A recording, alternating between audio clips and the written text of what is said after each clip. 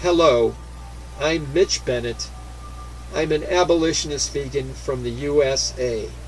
You can find me at earthlightandcolor.com or earthlingandcolor.wordpress.com, and you're listening to Coexisting with Non-Human Animals. Hi, I'm Maria Vellardo and I'm an abolitionist vegan with the Vegan Society of New South Wales in Australia. We can be found at www.vegansocietynsw.com, and you're listening to Coexisting with Non-Human Animals. I know the human being and fish can coexist peacefully.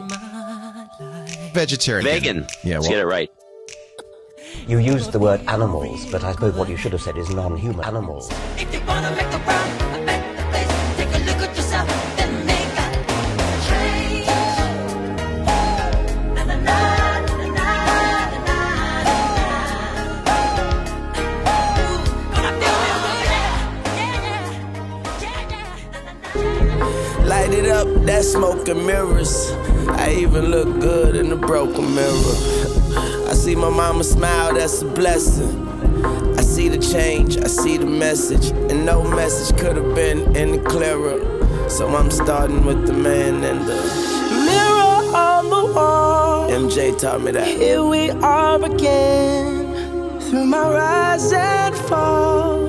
You've been my only friend. Take them to Mars, man. You told me that they can understand the man I am. So why are we so blind to see that the ones we hurt are you and me? We've been spending most of our lives living in the gangster's paradise. We've been spending most of our lives living in the gangster's paradise. So why are we talking to each other again? Mirror on the wall, here we are again. Through my rise and fall, you've been my only friend. Any questions? You told me that they can understand the man I am. So you always have the answer. Here, talking to each other again. 1891 had Dorian Gray, 2011 has Lil Wayne and Bruno Mars. Welcome to another half-decent episode of Coexisting with Non-Human Animals, home of the chicken friend.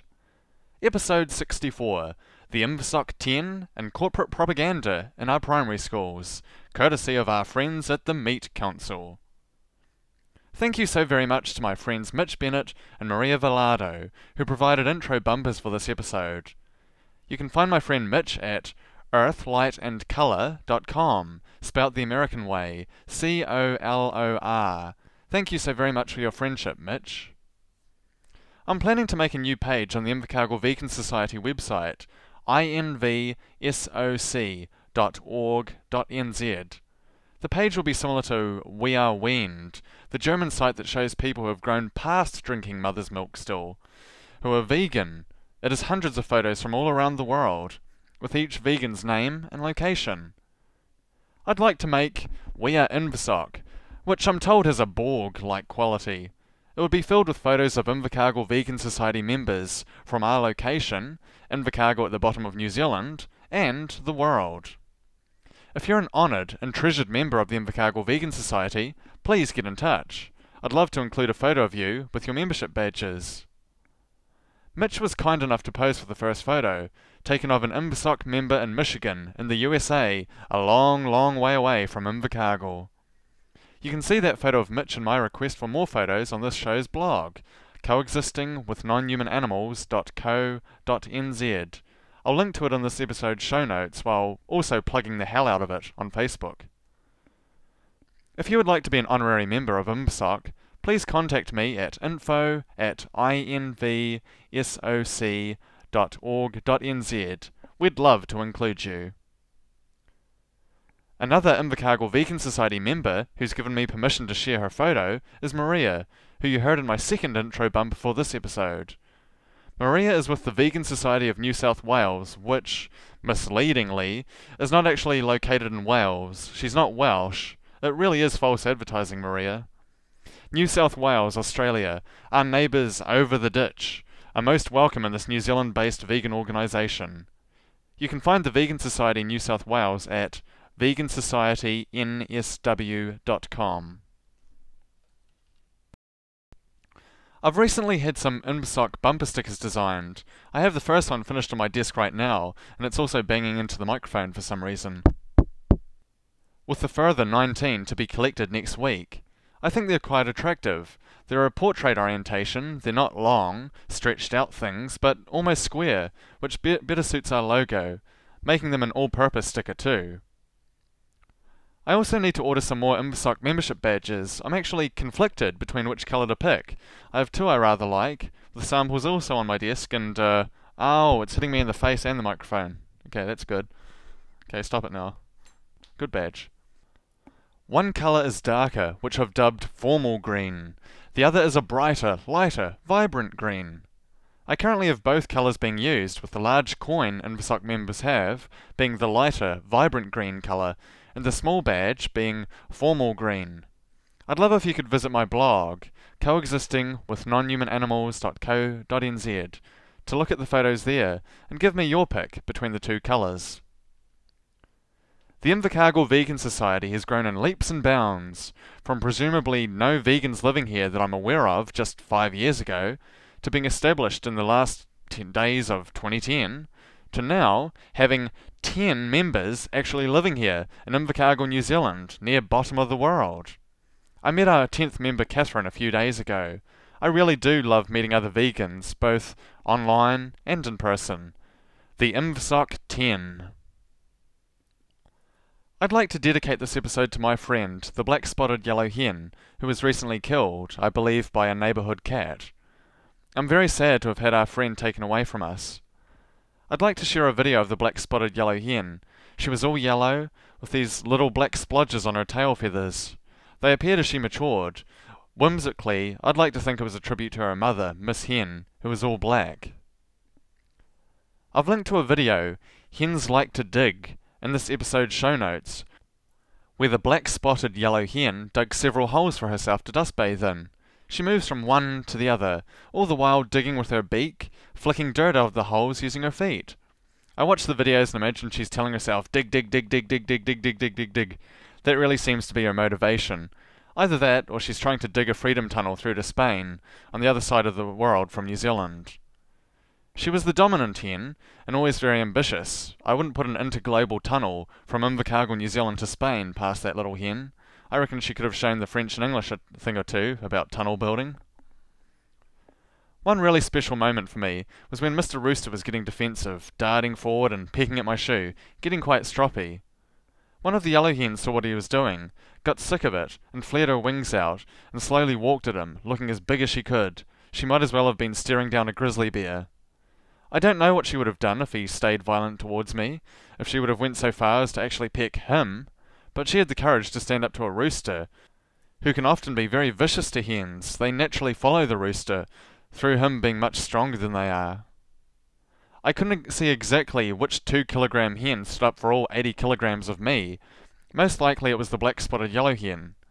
I think of her bravery when I talk with non-vegans about veganism. What's the worst they are going to do to a polite animal rights advocate? A rooster could seriously have injured her. What do I have to worry about? Oh, you vegans are silly. You're all a bunch of homosexuals. And I bet you have feelings too. Huh, you're not a man unless you harm and kill others. A non-vegan friend recently shared this brave tale of animal killing. Quote, I remember this one time we tried to take this massive possum down, to kill them, and it took 3 shotgunners and a .22 rifle to finish it. Wow, presumably 3 people using shotguns and a 4th .22 rifle to kill a cat-sized animal. Did that make them feel tough, like the supreme being on this planet? New Zealanders introduced possums into this country, so we could kill them for their fur. Oh, but see, they were better at making love than we were at war. They became a pest by overpopulating and eating native trees. Good gracious me, what a pest. They also eat the eggs and apparently babies of our native birds. Guess we shouldn't have introduced them to an ecosystem that couldn't cope, huh? They are much loved in their native Australia. Children grow up with soft toy possums. They feature in cartoons, etc. In New Zealand, we poison and shoot them. We still use their fur and see it as eco-fur, that it's good for the environment to kill the pests and to use their fur. We use it with wool. We make gloves out of them, their skins. It's awful. To the best of my knowledge, the black-spotted yellow hen stood up for me. I think we should stand up for them, to promote veganism, respect for all other animals. We have nothing to lose. They have everything to gain. I loved you very much, my little hen friend. In other news, the Black Widow of Eating Contests has scarfed down 183 chicken wings in 12 minutes to break her own world record set last year in Buffalo, New York.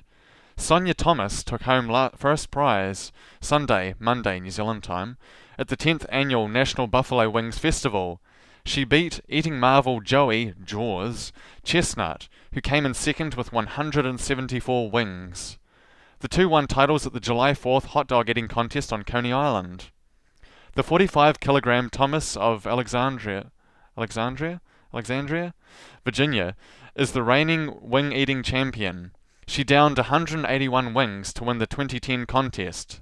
Chestnut of San Jose, California, settled for second with 169 wings. The winner gets $1,500 American, 1,800 New Zealand. The runner-up wins 750 American, and third place gets 300 American. Thomas is called the Black Widow because she often beats male competitors in eating contests. Now, my math is pretty shoddy, but 183 wings cut off murdered chickens. Those wings were from 92 chickens. 92! Imagine 100 chickens. In 12 minutes, this one woman ate both wings from 91 chickens and had one individual wing, but not the second from the 92nd killed chicken.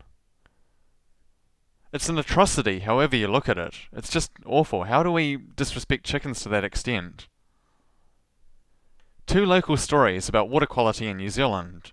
Quote, "The report makes for grim reading. Of the rivers and streams in the region, 89% have a quality rating of poor or very poor. Only 1% are rated good. Correction, is rated good.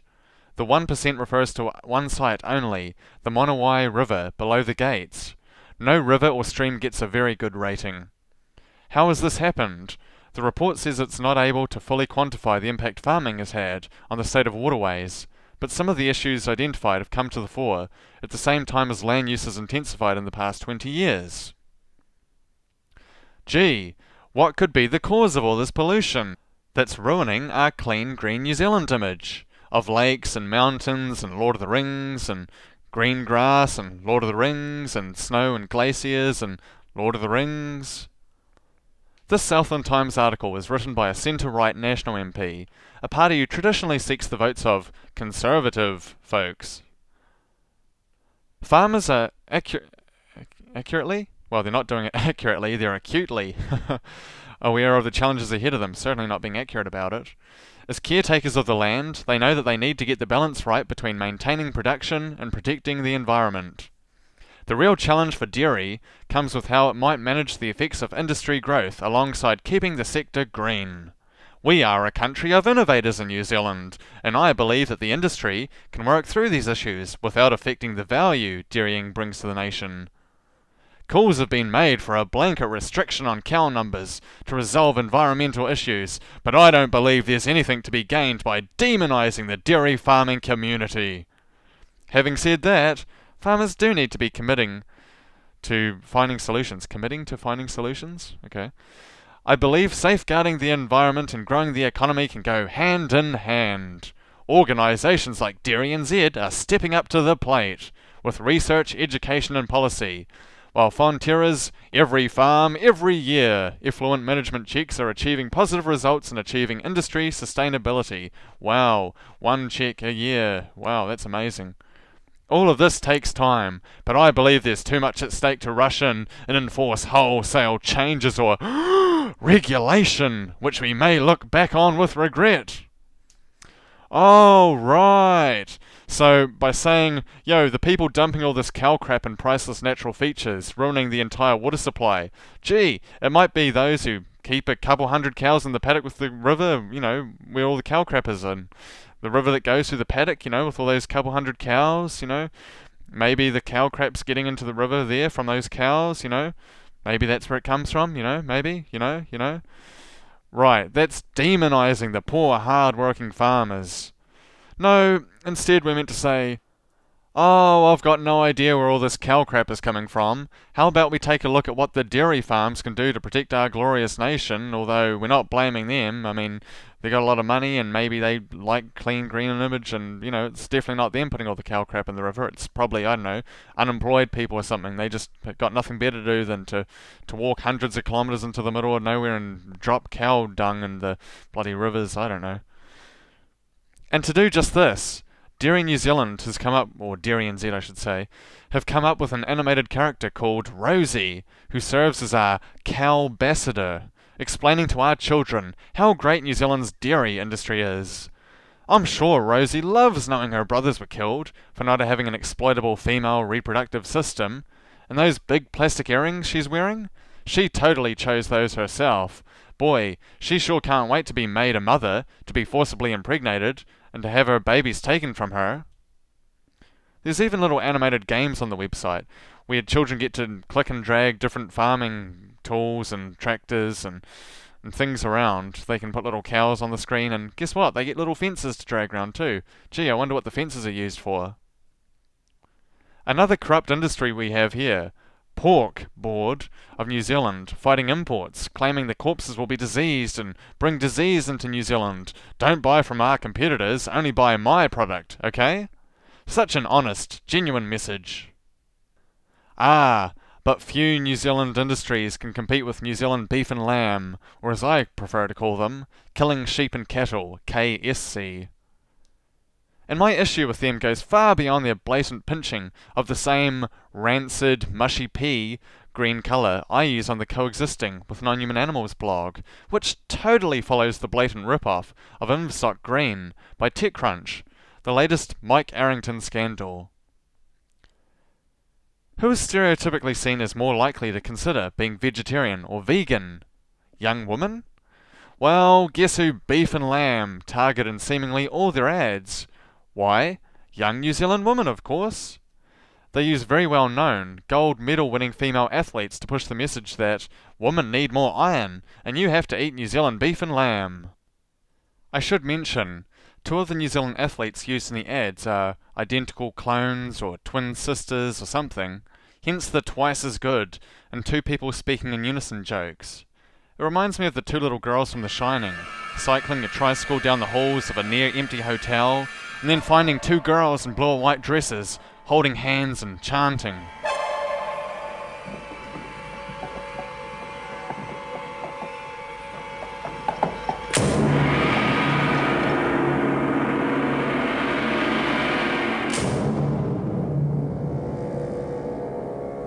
Hello, Danny. Come and play with us.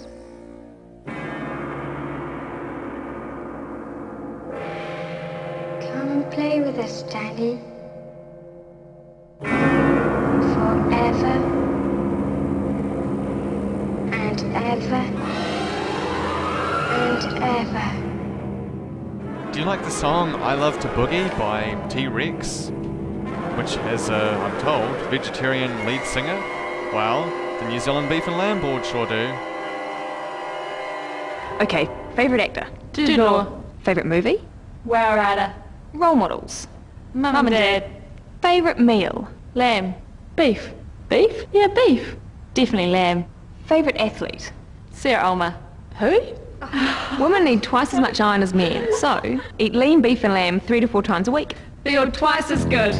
We love to boogie. We love to boogie. Jitterbug boogie.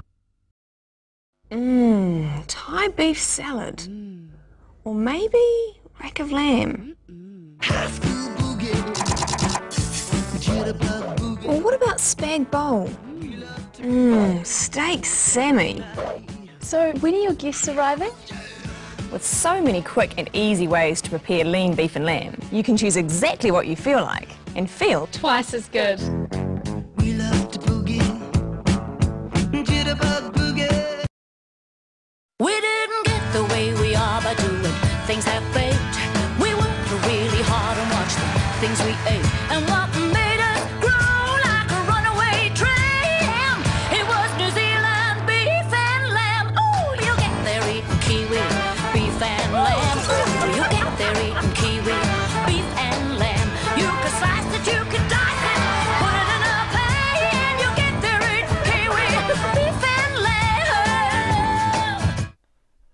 Especially informative are when we see these Olympic athletes on some random farm in the middle of nowhere, helping out with everyday farm tasks such as installing fences, without showing the captive animals at all, whether being caged in or actually processed into the final scene, the plates of corpse served to smiling Olympic athletes at the end.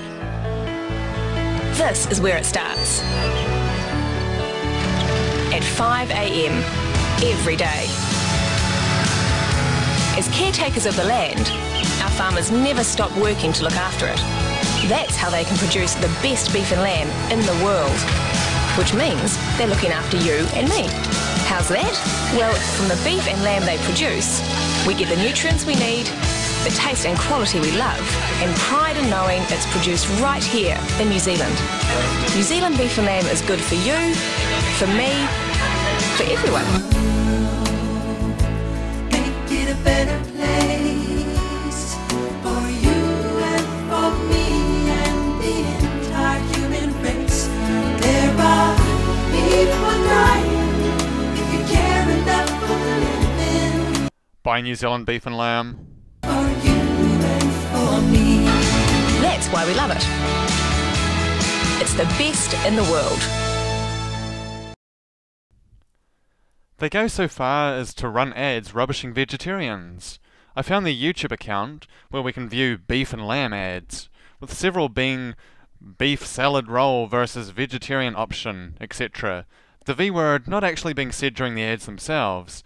They show a concerned looking woman looking at the huge vegetarian portion of pasta or sandwich that would be needed to match the iron level of that fantastic New Zealand beef and lamb. This salad roll will give you a quarter of your daily iron needs.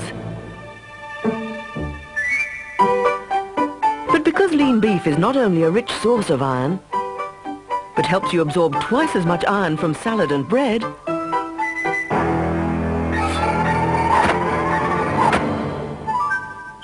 this beef salad roll will also give you a quarter of your daily iron needs. Lean beef and lamb, two of your best sources of essential daily iron. You might have noticed the bit where the humble New Zealand woman is portrayed taking a meat cleaver to this huge sandwich, cutting the tiny portion with beef she wants. It's more than a little symbolic. The New Zealand beef and lamb you so diligently buy is not succulent, tasty or kind. It's death for no reason, and death for no reason is murder. Corporate propaganda isn't very convincing. It's not comforting, cherry or kind. It's sizzling blood and the unholy stench of consumerism. You know what's really nice? When they run ads aimed at mothers about how your baby needs iron to develop from, you guessed it, New Zealand beef and lamb. What's most interesting about this ad? The baby is shown home alone, bouncing around on the floor to a television show. More great parenting advice from Killing Sheep and Cattle, KSC. They get the PR message of what to eat, smile, and then change the channel to something more informative. I hope the baby smile is their expression of, hey, I don't want to watch corporate propaganda, thanks guys, I'm changing the channel now. Everyone needs iron. It helps carry oxygen to the brain. And as a baby's brain develops to 80% of adult size in the first 2 years, without enough iron, their intellectual ability can be impaired. So, what's an excellent source of iron for a baby's brain development? Beef! In Japan, the Nikkei index once again took a fall. The Nikkei shedding... Lean beef, your best source of essential daily iron. But their very worst is a roadshow touring primary schools featuring some guy making minimum wage in a terrifying looking suit, supposedly a blue-haired, 2-metre-tall 8-year-old named Iron Brian. Lots of singing, dancing, clapping, giveaways, and corporate propaganda.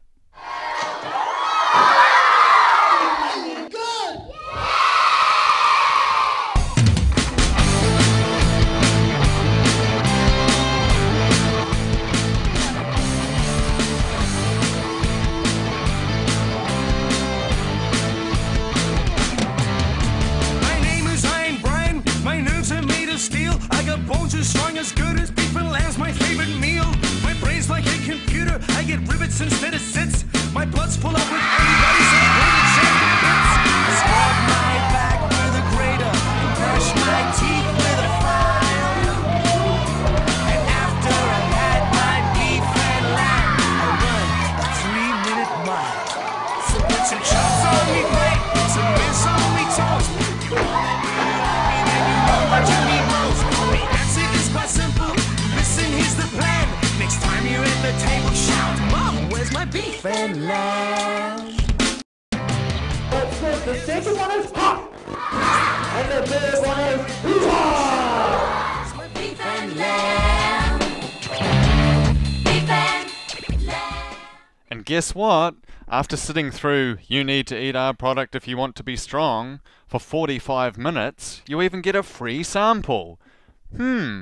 The Meat Council having a classroom presentation, then giving away free samples.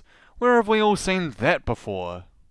I'm trying to impress people here, Lisa. You don't win friends with salad. You don't win friends with salad. You don't win friends with salad. You don't win friends with salad. You don't win friends with salad. You don't win friends with salad. Good morning, class. A certain agitator, for privacy's sake, let's call her Lisa S. No, that's too obvious. Let's say L. Simpson, has raised questions about certain school policies. So, in the interest of creating an open dialogue, sit silently and watch this film.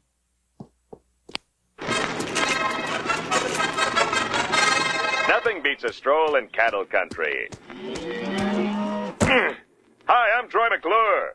You may remember me from such educational films as 2 minus 3 equals negative fun and Firecrackers, the Silent Killer. Mr. McClure? Oh, hello, Bobby. Jimmy, I'm curious as to how meat gets from the ranch to my stomach. Whoa, slow down, Jimmy. You just asked a mouthful. It all starts here in the high-density feedlot. Then when the cattle are just right, it's time for them to graduate from Bovine University. Come on, Jimmy. Let's take a peek at the killing floor. Don't let the name throw you, Jimmy. It's not really a floor. It's more of a steel grating that allows material to sluice through so it can be collected and exported.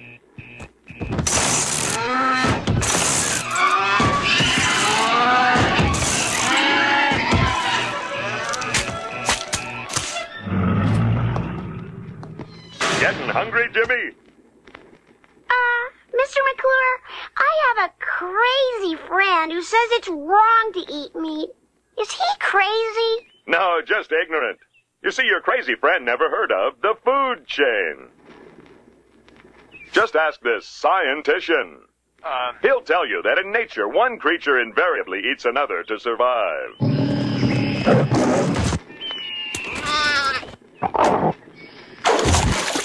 Don't kid yourself, Jimmy. If a cow ever got the chance, he'd eat you and everyone you care about. Wow, Mr. McClure, I was a grade A moron to ever question eating meat. Yes, you were, Jimmy. Yes, you were. You're hurting me. They can't seriously expect us to swallow that tripe. Now, as a special treat courtesy of our friends at the Meat Council, please help yourselves to this tripe. Stop it! Stop it! Don't you realize you've just been brainwashed by corporate propaganda? Apparently my crazy friend here hasn't heard of the food chain. Yeah, Lisa's a grade A moron. When I grow up, I'm going to Bovine University.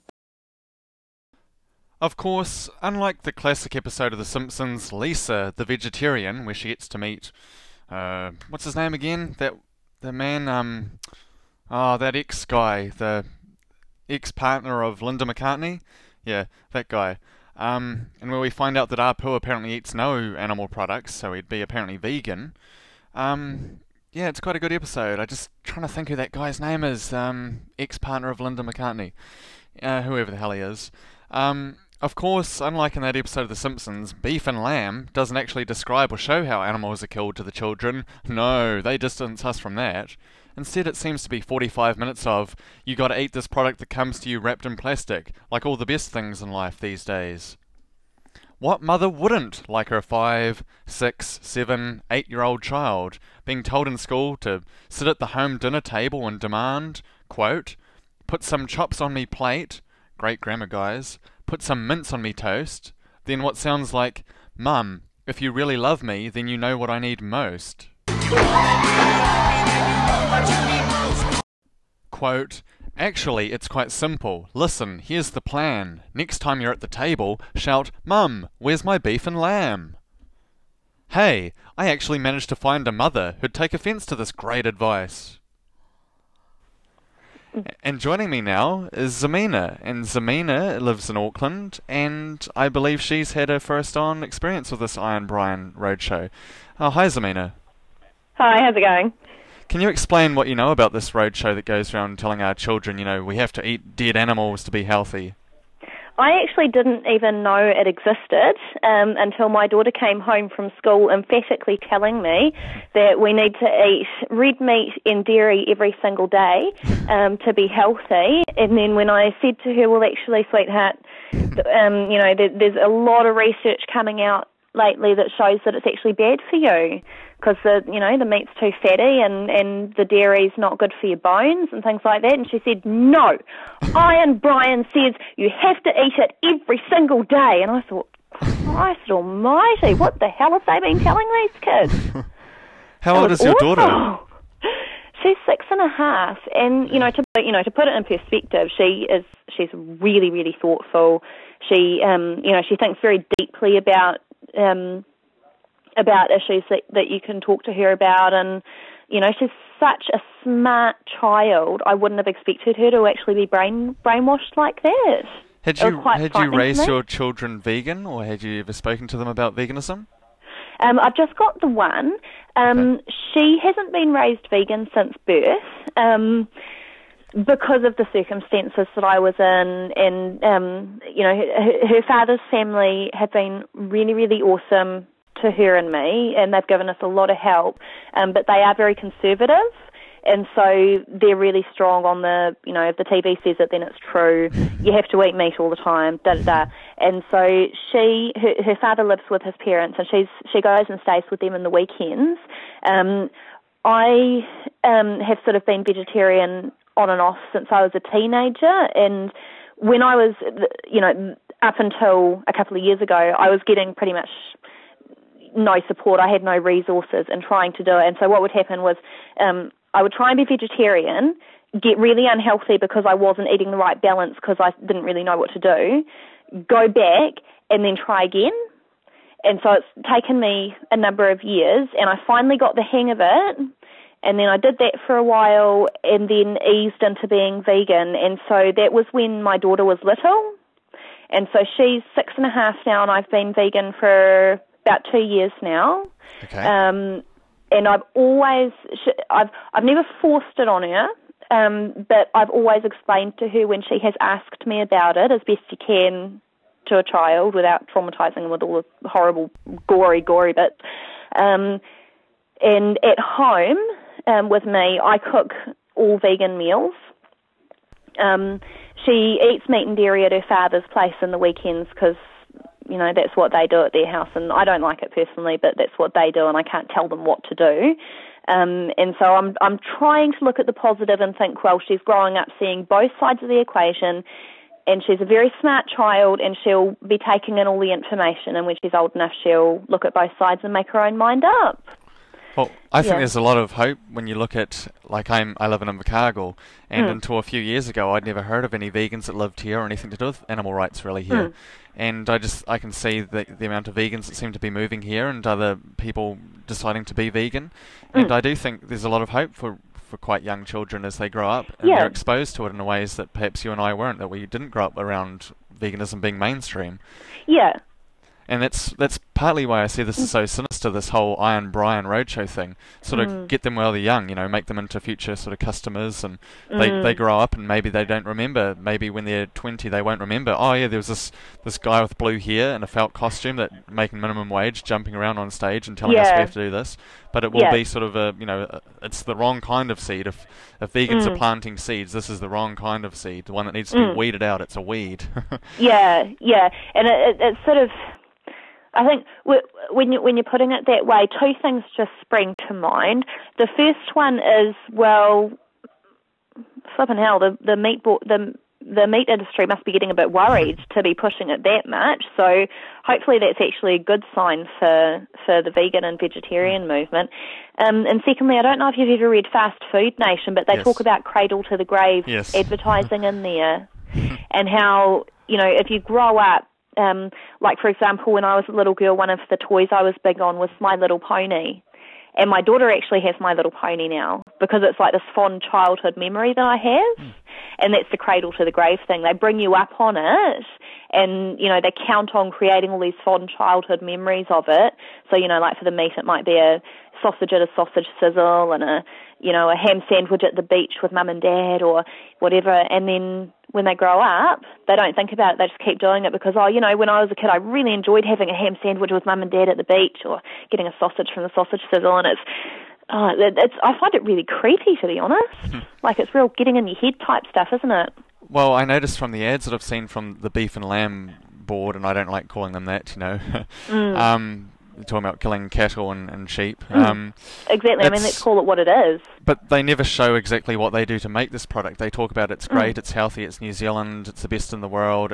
You need it if you're a woman, you need it for iron. If you're a boy and you want to be an All Black to play rugby, you have to have it for protein. They never say how it's made. It's just a thing that comes in a package and you're meant to buy it, and make sure you buy New Zealand stuff, not the overseas stuff.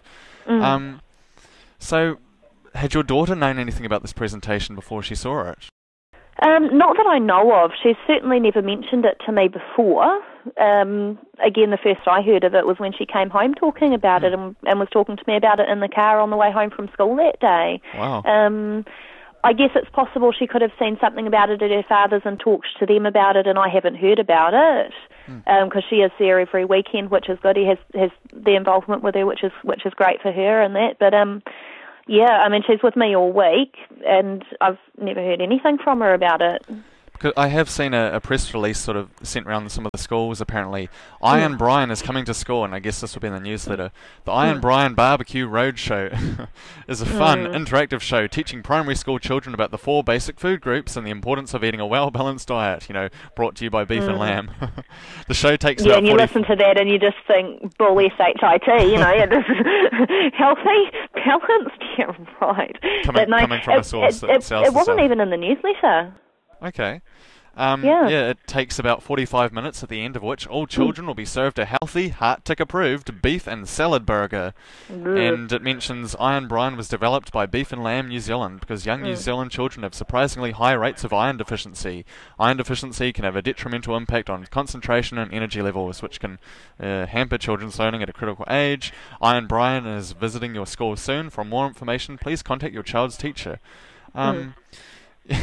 I was just thinking as you were reading the part about Iron Brian was developed because it should read, Iron Brian was developed because we are going to use scaremongering tactics because our profits are falling because more people are realising that abusing and violently killing animals is wrong and are deciding not to buy our products anymore. So we need to brainwash little kids. Yeah, it's awful, but oh god. Well, I've seen some of the videos of it, and they only have a 2-minute sort of excerpt, and it's sort of edited and produced from the 45-minute long show. And they have music and songs apparently, and lots of sort of singing and dancing, and they give out prizes. And I looked at some of the emails I've been seeing from other parents who found their children going to it. They have all kinds of competitions and things, and apparently one of the questions that they asked had an answer of meat and dairy. That was the answer, and they got a prize, which was a bull that said, "I love beef and lamb," and you know, it's just crazy. The parent mentions that they changed that to "I love cows and lambs." Yeah. So, Yeah. it's really weird. I mean, the video is lots of clapping, and they give them caps saying New Zealand beef and lamb on it, and afterwards they get a burger, and it's quite odd. Yeah. My daughter did mention that, you know, it was a little stage play, and it was the character, and they did games and things, and she didn't mention the meat sample at the end or anything, but I mean, she would have just figured, food, oh well, why bother telling Mum about it? Because I mean, she gets food from the school tuck shop anyway, so it's sort of, you know, now and then for a treat, so I don't think she would have thought anything of it if she'd been given a free sample, and especially not if they were giving it to all the kids. Yeah. So, another thing, do you know, you've mentioned that she came home and she was quite adamant. Yeah. What did she think about after seeing all this sort of brainwashing, you know, sorry, roadshow encouraging healthy eating? Yeah. She just seemed really taken in by it, to be honest. And, you know, thinking about it, that actually really scares me because, as I said before, she is a really thoughtful child. She thinks deeply. You know, like, for example, when she was about 4, that was when, would have been about 4.5. That was when Safe started doing the adverts on TV about the factory-farmed pigs. And I was talking to one of my friends about factory-farmed versus so-called free-range. And my daughter overheard us and said, you know, in her 4-year-old accent, "Mum, what does free-range mean?" And I explained to her as best I could without being too, you know, because there's some things that they don't need to know until they're a bit older. You don't want to traumatise them, but you want them to know what's happening. And I sort of explained the best I could about how the pigs are kept in the cages and they can't move and da-da-da-da-da. "Oh, okay, Mum." And she wandered off without saying anything. And I thought, oh, well, that was that. She's just going to go and play. About a week later, we're in the car, and from the back seat, all of a sudden, "Mum, I don't want to eat meat anymore. I only want to eat meat if it's free-range." And she'd been thinking about it and processing this for a week. You know, so this is the sort of person that she is. This is the sort of child that she is. And so it really, really scares me that they were able to present it in a way that even a child who is really intelligent for her age, like she's reading about 3.5 years ahead of her age group, for example. She's really smart. She thinks really deeply and always has for, you know, as long as she was able to talk, she has been thinking that deeply about things. And yet they were able to present this in a way that basically brainwashed her. That scares me as a parent. Well, I mean, I noticed you mentioned the free range and sort of things, and I think I do worry about if we do focus on the treatment, and it can be quite upsetting for small children, I think. When I haven't admittedly spoken with many 4.5-year-olds about veganism yet. There's always time, you know. I like focusing on sort of friendly things, and I talk about my chicken friends, the chickens I know and love, and I don't want them to be my pets or anything. They're my little friends. I love them very much. And they live free in the backyard, and we never take their eggs or anything, and they're just happy, and we love them as we might love a cat or dog or anyone else. So as we are starting to move away from talking about the treatment and to talk about veganism and to respect and love others for who they are, you know, someone, not something. Exactly. It is scary to think that they can sort of step up the big animal exploiting industries, you could say. They can step it up and they can jump on the little kids. And the bit that really interested me was that children would come home and tell their parents, and they'd sort of that this is a sort of a role model or a reputable organisation, maybe it comes across that way, and I do think about it a lot, and how it just doesn't seem ethical at all. I think for any company though, really, regardless of the ethics, you know, it's not just about killing our friends versus not killing our friends. Do you think it's really acceptable for any company to go around the schools nationwide and promote their product as basically, you know, you've got to do this if you want to be healthy? I think even if it was apples, you know, the New Zealand Apple Board saying, hey kids, you have to have apples if you want to be strong. I think even that would be a bit weird, don't you? Yeah, exactly. And I don't think that's ethical at all. And that was, you know, there's several things that really upset me about it, and that was one of them. You know, and the fact that they presented it as truth when it's not. It's a point of view, a very, very biased, and, you know, personally, I've looked at both sides of it. You know, I've done as much research as I can do of the studies from both sides of this, and that was part of the reason I went vegan in the first place. To me, the point of view that they have presented is wrong. It's simply not true that eating basically dead bodies every single day is healthy, and animal secretions every day. And so they've come in and presented a very, very biased point of view as truth to impressionable 5 and 6 and 7-year-old children. And they have impressionable minds anyway. They're like sponges. They soak up everything, even when you think they're not listening. My daughter has come to me and mentioned things that I've said when I've thought that she's in the other room, not able to hear what I'm saying before. You know, they soak everything up, and it really, really disturbed me. And I think, well, they shouldn't be doing that in the first place. But I think if they are gonna do that, then they should have someone from the other perspective come in and present their point of view as well. So you're getting both sides. Because otherwise you're getting a really one-sided view, and it's not accurate. And I don't think it's fair to the kids either, because kids aren't stupid. They're just impressionable. You know, kids are really smart, and I don't think that adults give them enough credit for that. And I think it's disrespectful to their intelligence as small human beings to actually brainwash them like that either.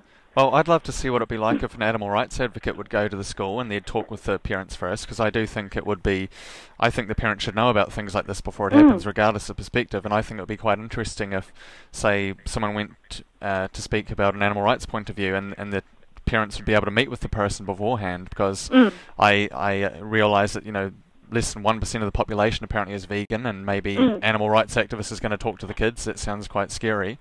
Just as to us, you know, the Beef and Lamb Corporation, the board, speaking to children about buying their product, buying into their way of thinking, their brainwashing. It's the same thing for both sides. I guess they could see it both ways. I think if the parents had a chance to meet the person and to ask questions and to even attend, which I think would be great, talk, and just, I think it would be great to see a vegan speaking about, hey, we love other animals, they're our friends, and we've grown up believing it's okay to kill them, but let's move away from that and let's respect others. Yeah, absolutely. I think what children wouldn't be sort of open to that, and to realise, shows like Vegan Freaks mentioned that we all sort of loved animals growing up, and we grew up with them in storybooks and fairy tales, and they were all our friends, and maybe we grow up from that, and some of us haven't. They still talk about their chicken friends. They just talk about, you know, chicken friends turn into fried chicken. You know, it's just very simple. And it's really quite disturbing when you look at it, and there definitely is, you know, among the adults of Western society, basically, there is this massive disconnect. You know, the majority of people, okay, when I go to the supermarket, I can't cope with walking past the meat section because I see butchered carcasses. You know, I see pain and fear and terror and suffering, and it upsets me no end. I actually avoid, you know, the local Pack and Save on down the road from me. You have to actually walk through that section to get to the rest of the supermarket. It's the produce section, then the carcasses section. I'm not going to call it meat because, you know, that's just putting a nice name on it to avoid being what it really is. It's carcasses, and that's what you have to go through there. I go up to Countdown because that section is at the back and you don't have to go near it if you don't want to. And so that's what I see. But then in contrast, most adults just see, oh, it's a slab of yummy red stuff. You know, and so there's this huge disconnect. And so it's actually no wonder that most people are teaching their kids, oh, it's okay to eat that. Because there's this huge disconnect, and there's no connect in their mind between the slab of red stuff is a non-human person's flesh, and that non-human person was really horribly abused and was killed violently and experienced nothing but pain and fear and suffering for the duration of their short life. I mean, I found being vegan is so liberating to just realise the truth about things and to know things what they are, and not to use different terms like meat and flesh. You know, I just say flesh or dead animals or other animals. You know, to try and make it always realise that human beings are animals and that we're no different. And yeah, but I live close to a dairy processing factory. They call themselves Blue River Dairy, and I think well, New Zealand's rivers aren't exactly blue anymore, and it's because of the so-called dairy industry. You know, they're sort of more brown, aren't they? Yeah, exactly. And I live near the Waituna Lagoon, which is, they talk about the pollution from so-called dairy farmers there, from all the nutrients. They mean the cow poo. They call it nutrients, you know. How do they get away with that?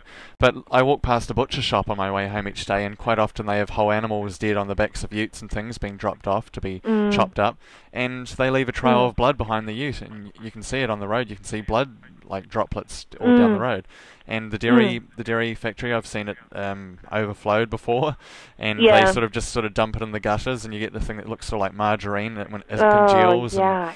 And, you know, I just think it's important that we can tell our kids about veganism, that there's no sort of ethical difference between taking a mother's milk and, you know, from a cow and keeping her pregnant and things, and you don't have to go into the nuts and bolts of how they force her into a pregnancy, but I've basically explained what happens to my daughter. I've said, you know, the cows are made to be pregnant, and the babies are stolen from them anywhere between a few hours and a couple of days old, so that humans can steal their milk. It's certainly something to think about, just as our whole economy seems to rely on that, though, and as we moved away from killing sheep, as it became less profitable for wool, and as well as their dead bodies, and then we moved on to dairy farmers. They call it dairy conversions in my area of Southland, and it does have hope, though, as the money changes, you know, as the economy changes, as there's more money to be made in other ways, that we can change as a society. And I certainly think that things like this Iron Brian character certainly aren't helping, are they? No, but again, I think that it really is a sign of desperation from the animal abuse industry. I really do, because, again, if you think about it, how desperate must they be if they have to try and brainwash little children into buying the carcasses? They are realising that the vegan movement is slowly growing, and I think they're scared. From our point of view, I think that's a real positive. So as disturbed as I have been by this Iron Brian show, and my daughter's reaction to it, I think that it is a positive sign for us, really. Well, I've seen another movement, and it's the dairy industry, NZ Dairy, and they've got this cow called Rosie, a computer-animated cow, and I haven't seen the ads on TV yet, but they're all over the internet, and I noticed them on the New Zealand Herald site, and calling herself a cow ambassador, and supposedly she's teaching kids how we have the best dairy industry in the world, and it gives you strong bones and everything, and it even has little games for kids to play where they own their own little farm, and they get to put fences up, and it's like, yay, you know, what do the fences do? Oh, that's to keep the animals in, because, you know, they're trying to escape if they could, if it wasn't for the fences, and I just think it's great, and thank you very much for joining me, Zemina. It was great to talk to you, and I'm glad to hear there's so much hope for the future young, and children that ask questions and that think about these issues, and hopefully, as long as we always have the answer of veganism out there, that we can talk to people of all ages about veganism, and that we can respect other animals.